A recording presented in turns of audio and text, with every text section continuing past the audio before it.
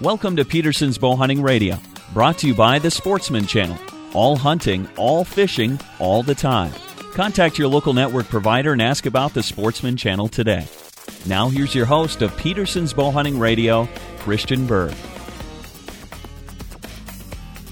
Welcome to another episode of Peterson's Bow Hunting Radio. I'm editor Christian Berg, and as always, we're glad that you've taken some time today to join us for some news and information about the great sport of bow hunting. Today, I'm actually recording an episode live on location in Illinois. It is November the 4th, and I am actually on a whitetail hunt here at River Bottom Bucks in Coles County, Illinois, which is in eastern Illinois, maybe a little bit less well known than the Golden Triangle area out in western Illinois, your Pike, Adams, Brown County. But based on what I've seen the last few days in a tree stand, eastern Illinois is every bit the deer hunting mecca that Western Illinois is, and I'm happy to be here. Today I've got Corey Benge and Bob Blair as my guests. Corey is an outdoor writer, an accomplished big game hunter, and pro staffer for Boning, G5, and some other good companies in the outdoor industry. And Bob is the owner of River Bottom Bucks, where we're hunting. Corey, tell me a little bit about this property. You know, I had met you about a year ago, I guess, when you actually sold an article to us at the magazine about a Dall sheep hunt that you did up in Alaska, and you're living out in Montana now and chasing mule deer and elk and all that good western stuff, but you grew up right here in Illinois and sort of a whitetail hunter born and bred, right? Well, that's right, Christian. I started hunting this property when I was about 14 years old, and Bob's son Scott and I played football together, and we kind of became quickly kind of surrogate brothers, you should say, or I could say. And I always enjoyed big game hunting. My dad was a hunter and kind of bought me a bow when I was about 7 years old, started shooting then, and was really hooked on archery. First time I ever came here, it was like to me, it was wilderness.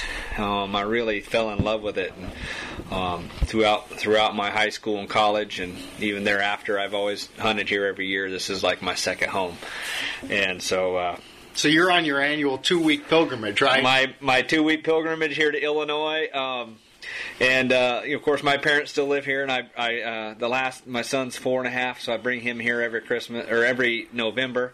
To visit Grandma and Grandpa, and I get to do a little bow hunting on a great farm like this. And you've been pretty successful here over the years. Tell me about a few of the bucks that you've killed, just that you can recall. Oh, well, I'll tell you, it's just a good farm. We started hunting this. I made a lot of mistakes. I think I'm fairly knowledgeable on whitetail hunting, and it's all trial and error, you know. And I've been real fortunate to take some good bucks, and it's just, you never know what's going to walk by. There could be a 110 inch, and it just as easily could be a 180 inch deer walk by. So it's been some great days of field and some high quality bucks. As you can see, these 3 bucks here on the wall. That's pretty typical of the trophies that will pass through this farm. Yeah, and for the folks who are listening who can't see it, I think that the 3 bucks here in the bunkhouse are anywhere from gross scores of like 140 to 180-ish range in gross scores. So definitely some big bucks, and I've seen a couple that have made my knees knock in the last few days. And man, I really wish I would have gotten a shot. It hasn't happened yet. I've got a day and a half left to hunt. But let's bring Bob in because tell us a little bit about the property here, Bob. You've got about 300 acres here at your farm, right? And how long have you owned this property, and have you always managed it for deer, or what's the story of the River Bottom Bucks facility here? Well, we bought it.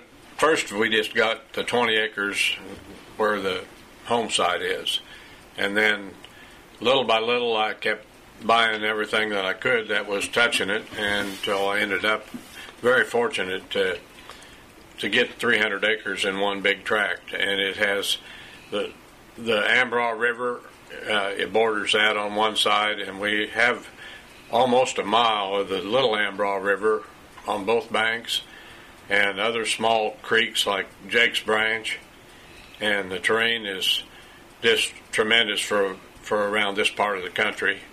And we've got every kind of habitat, from upland hardwoods to bottomland hardwoods, and bottomland open fields and upland fields, and transition areas, plus the mature timber.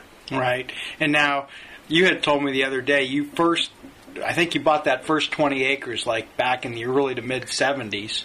And Right. So how long did it take you to accumulate the whole 300 acres? Well, the last part of it, I bought the last 12 acres that was an in-holding about 12 years ago.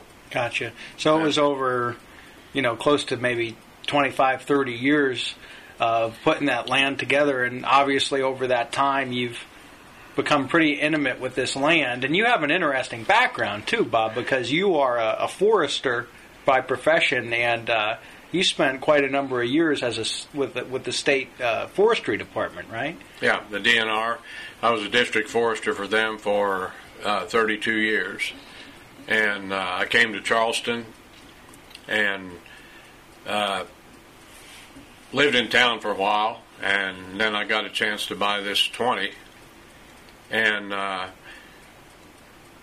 was buying this rough land when everybody thought it was a joke, and I was very fortunate to buy a lot of it really cheap. And wouldn't we all like to go back in time and get some prime Illinois whitetail land? $500 an acre. I'd own a lot more of it if I go through again. So just briefly on your forestry background, what exactly, you said you were a district forester for probably 20-some years. What exactly did that job entail, and what were you doing from a habitat management standpoint there professionally?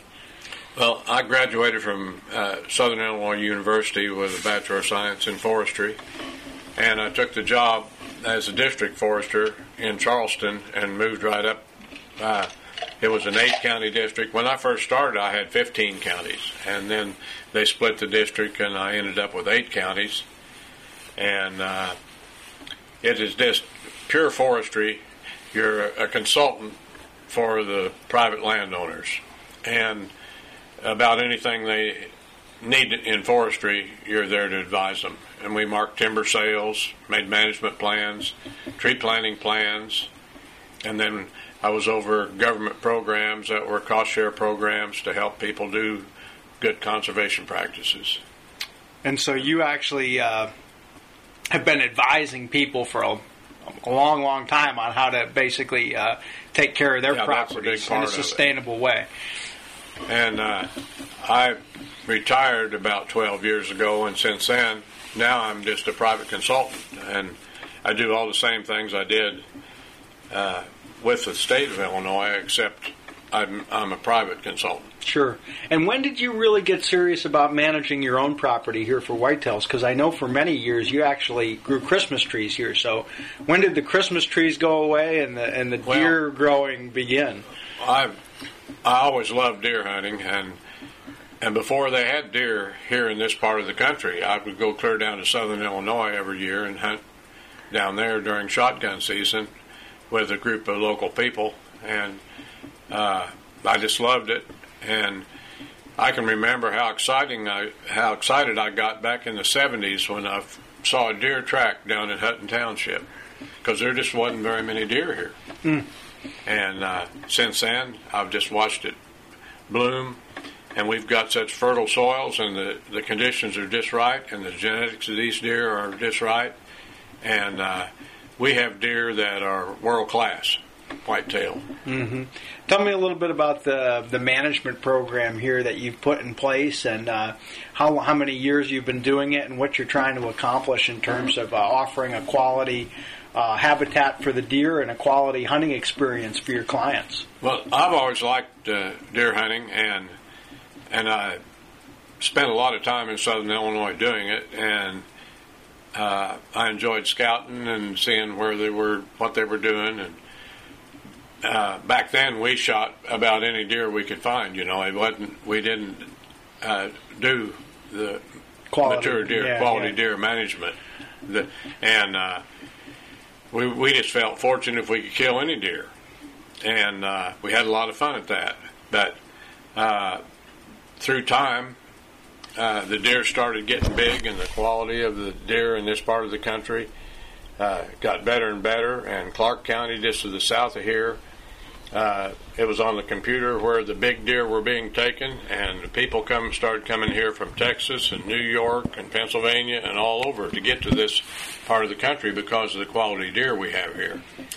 And I got so busy in the Christmas trees that I didn't have time to hunt. And we had retail sales for 29 years. And at one time I had 80,000 Christmas trees growing at one time. And I just didn't have time to hunt. And I let my friends and family hunt here, and a lot of really good deer were taken down through time. Mm-hmm. And then after I retired, and I started getting the time to hunt, and we went out of the Christmas tree business. Mm-hmm. And that gave me time to do it. So that's when you started putting in food plots and things like that. Yeah, and I was advising people how to do these things, and a lot of the people that wanted management plans were really interested in white-tailed deer. And so I started specializing in what they needed.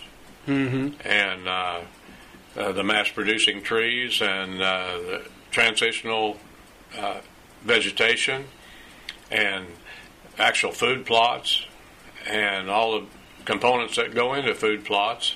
Mm-hmm.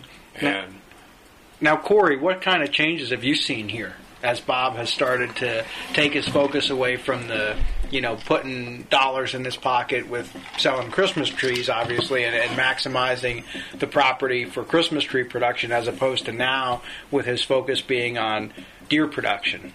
Well, I've seen great changes. I started hunting this property, like I said. I think I was 13 or 14 the very first time I hunted out here. And since that, over 25 years later, it was always good then, and it continually got better as some of these bottom fields that once were farmed started to grow up. They were bedding areas, and I can remember we just had the conversation today. I was, what kind of trees are those down there in the Vietnam, we call the Vietnam field, Bob, that were right along the river there that we now have? There's a lot of soft maple and green ash and just some bur oak and walnut. Right, so we were down, I can remember those trees.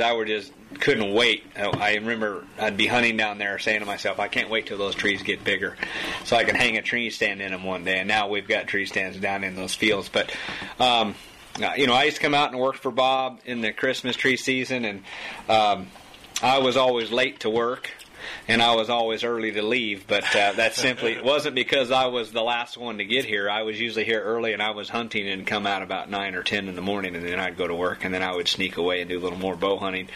And what I've seen is, Bob let me know here a few years back that he thought he'd start outfitting and had the property, and I wrote an article on it and was a little disappointed in it. At first, I thought I'd lost my honey hole, so to speak. Paradise it was to me, and I was like, and I pretty much hunted it a lot, and there wasn't hardly much pressure. Mm-hmm. But then, as Bob and I talked, and I realized that actually is going to make it better. There's less pressure, off-season hunting pressure. He's got food plots in now. The deer are actually managed. Bob, he likes to hunt a little bit, and whenever he doesn't have clients, he might go out and sit in a tree stand here or there. And he's not shooting small deer. He'd rather just watch them and see what's going on. And I've seen the quality of deer, the number of deer, and just the overall habitat has increased greatly since I first started hunting here. Yeah, the food plots that I've seen this week, even with the dry year, Bob's been complaining, obviously, or apologizing, I think, because he doesn't think maybe that they look as good as he wants them to look, but Sure. They really look good out there. You've got everything that I can think of, from oats and chicory and alfalfa and clover. You've got some standing corn. You've got some soybeans. You've got a variety of different mixes from the Whitetail Institute, like No Plow, and, you said something about sweets and beets and things like this. How many acres, all told, of actual, food plot type plantings do you put in on an annual basis? I don't know how many acres. A lot of them are just small, quarter acres and eighth acres, and some of them are 2 and 3 acres. And I've got over 30 food plots I counted. Yeah, and it's really neat, for folks who are kind of thinking about the layout, with that river bottom habitat that you have, some of the the strips of food and the small plots that you have in that fertile ground down along the river, and just the way that it intermingles in between the travel corridor along the river and some of the thicker bedding areas that are down there, and then on some of your higher ground where you've got some big agricultural fields on some neighboring properties, and then obviously those crops are in now, but you've got some other fields, on your property with food plots in, and now to see the deer, sucking in off of those neighboring properties now that the harvest is over, and you've got a lot of food here, it really has provided for some quality hunting, and I'm sure that's the goal, and what you're trying to accomplish is to make this a year-round destination for the local whitetail herd. That's right. I want to have food for them after the season's closed, and in January and February, when things get tough, I want them to be able to stay here and make this their home range. Mm-hmm. Another thing that you had mentioned to me, and I was actually kind of concerned too, the reason that I ended up being here, obviously, as I had mentioned earlier with Corey, had, sold us that article, and then we kind of got a little friendship going, and he mentioned to me about this place and, the fact that he grew up in this area, and would I be interested in coming out and checking out the operation, and, of course, I was interested. Anytime you get an invitation to go whitetail hunting in Illinois, that's a good thing. But I remember talking to you because I thought, it's only 300 acres. Some of these outfitters have thousands of acres, under lease, and they advertise themselves as, we got more ground than, you can ever shake a stick at here. And you actually said something that really impressed me, which is basically that something along the lines of, you got to balance the hunting pressure with the resource, and that you're not looking to be, the biggest outfitter in Illinois. You're looking to offer a quality hunting experience to a fairly select number of people, right? That's right. And I don't want to get more hunters in here than the land can support, and I don't want to hurt the quality of the hunt. I had originally thought that I wouldn't have over 4 hunters at a time on the 300 acres, and it actually might get to be ideal. It might be even smaller than that, because if you have 30 stands strategically located around, you have to really pay attention to the wind so you don't mess it up for everybody, because you can run the deer out of here if you let them all find out that there's people on this place every day. Sure. And Corey's been kind of a guru to you, I think, from the hunting aspect, because you spent 30 years professionally managing forest land, and Corey, meanwhile, was spending 30 years goofing off bow hunting. So you guys have kind of had a meeting of the minds. Corey, what kind of advice, have you given Bob, and, where do you see this whole operation kind of evolving from a, just a kind of, like you said, a honey hole for you to run around to now a place where you're trying to help other people be successful for whitetail? Sure. Well, Bob, when he does something, he does it wholeheartedly. Puts a lot of effort in it. So, and Bob was a hunter long before I was ever around, so he had the knowledge. I've spent a lot of days in the field. I have a real passion for it, so obviously I'm going to learn about it.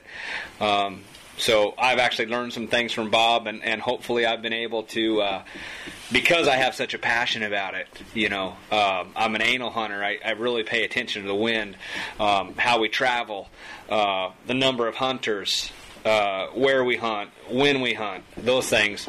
It's his land, and he's kind of like a second father to me, and so I kind of just give him whatever I can. I've learned a lot from mistakes over the years. If you would ask me 15 years ago or more, what stand are you going to hunt? My common response to that nowadays is, well, whichever way the wind's blowing, that's the stand I'm going to hunt. Back then, I would say, I think I'm going to hunt the big oak stand because I just liked it and it felt right. Now I know why a stand is right and why it is wrong. So collectively, I've learned a lot from Bob, and just like I said, spent a lot of time in the woods, a lot of time in the tree stand. We talked about this today. I said, boy, it would have been nice to sleep in today. Yeah. But you're never going to take a quality buck, a nice trophy, what we'll call it, staying in bed. Well, yeah, and another thing, something that we did today, and, for anyone who's listening, if you've ever hunted, more than once or twice with an outfitted operation, one of the biggest complaints that I've had over the years is that there are so many outfitters who they have stand locations, and that's where those tree stands have been for 10, 15, 20 years. They never move their stands. They might put a couple new ones up every now and then, but they're not moving those stand locations. You guys are actually moving stands on almost a daily basis here based on what you're seeing, things and what it is this year. I mean, the crop patterns are different, and there's no standing corn. Maybe it's soybeans in that field instead of corn. Yeah. Yeah, and throughout the season, this season here starts October the 1st. Come November 7th, there's quite a difference in vegetation. And the deer change their patterns. In essence, the restaurant of the 40 acres of crop field out there is no longer open. It's turned to ground, so they're going other places for food. So they're obviously traveling different corridors. So and last year they were coming off of the farm to the east because it was standing corn, and they didn't even take it out the whole season. Mm-hmm. And this year it's bare dirt because they harvested early and they've got it plowed already. Mm-hmm. That changes everything for those stands. Mm-hmm. Sure. So, point is that these guys are doing, what they can to stay current throughout the season from not only from year to year, but from week to week within the season. And, the results show, like I said, we've had some exciting hunts this week. And, I know I've seen at least, 3 deer that are over 140, probably one buck that I caught a glimpse of the other morning, like I said, literally had me jelly-legged.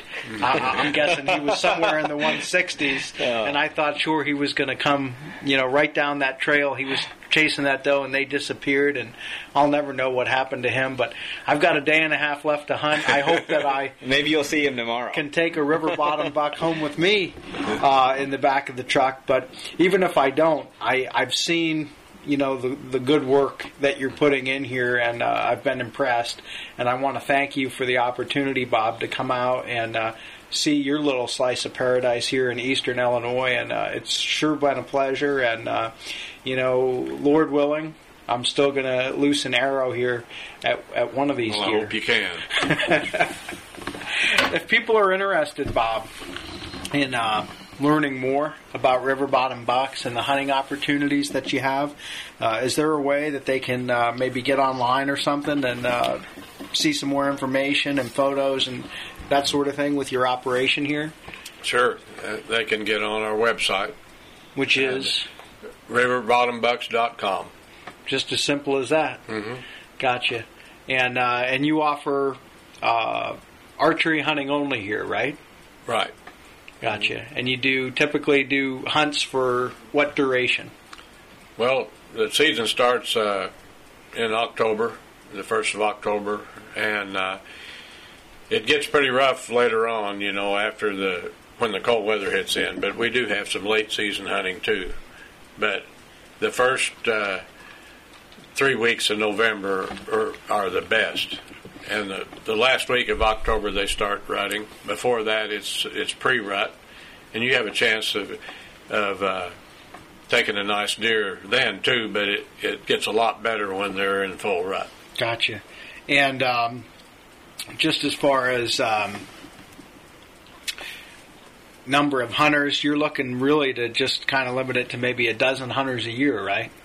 That would be ideal. I don't want to get so many hunters that there's somebody here all the time and the deer go nocturnal and leave the property. And I'd like to keep it to a small number of hunters and keep a high-quality hunt. Well, and I think when I get them, they'll be the same people coming back year after year. Yeah, I think so. Like I said, folks, River Bottom Bucks it's a great property. If you get a chance to hunt it, like I've hunted it this week, I think you're going to be impressed. And Bob Blair, his wife Marcia, tremendous people. I've really enjoyed a chance to spend some time with you guys and sit at your table and enjoy some good meals. That Marcia puts together great dinners every night. Bob's a hell of a breakfast cook. They've got great accommodations here, and chances are Corey's going to be around too, trying to help you out and get his buck too. You've been hunting for, I think, almost a week and a half now, and you're looking to get lucky too, right? Well, I came in a little earlier than I normally do. I came in October here, and I thought, well, I'll get it out of the way, and I've been a little more particular. It's just because I know what's out there. Yeah, you've passed up about 3 or 4 deer that I would have shot already. Well, yeah, it's just, I just know what's out there, and I have a little more time, and I want to give Bob a hand, and we communicate throughout the year. I talk to him a lot, and like I said, this is like coming home for me. It's so I have a great time, and I have vested interest in this, and want to see it successful. And I know it will be successful. I know that Bob could sell 3 times as many hunts as he wants to, but he wants to keep the quality high. And the selfish part of me also wants him to keep it high. Also, I want to be able to bring my son here in years to come and say, this is where I learned to hunt whitetail. Mm-hmm. So I'm really still every year I'm very thankful that I get to hunt here at the Blair Farm River Bottom Bucks. And although it's like coming home, it's still just a real pleasure for me to get to hunt this property. Well, there you have it, folks. If you're looking for a quality whitetail hunt in Illinois and you're not sure where to go, get online and check it out, www.riverbottombucks.com. Thanks a lot, guys, for taking some time to be on Peterson's Bow Hunting Radio.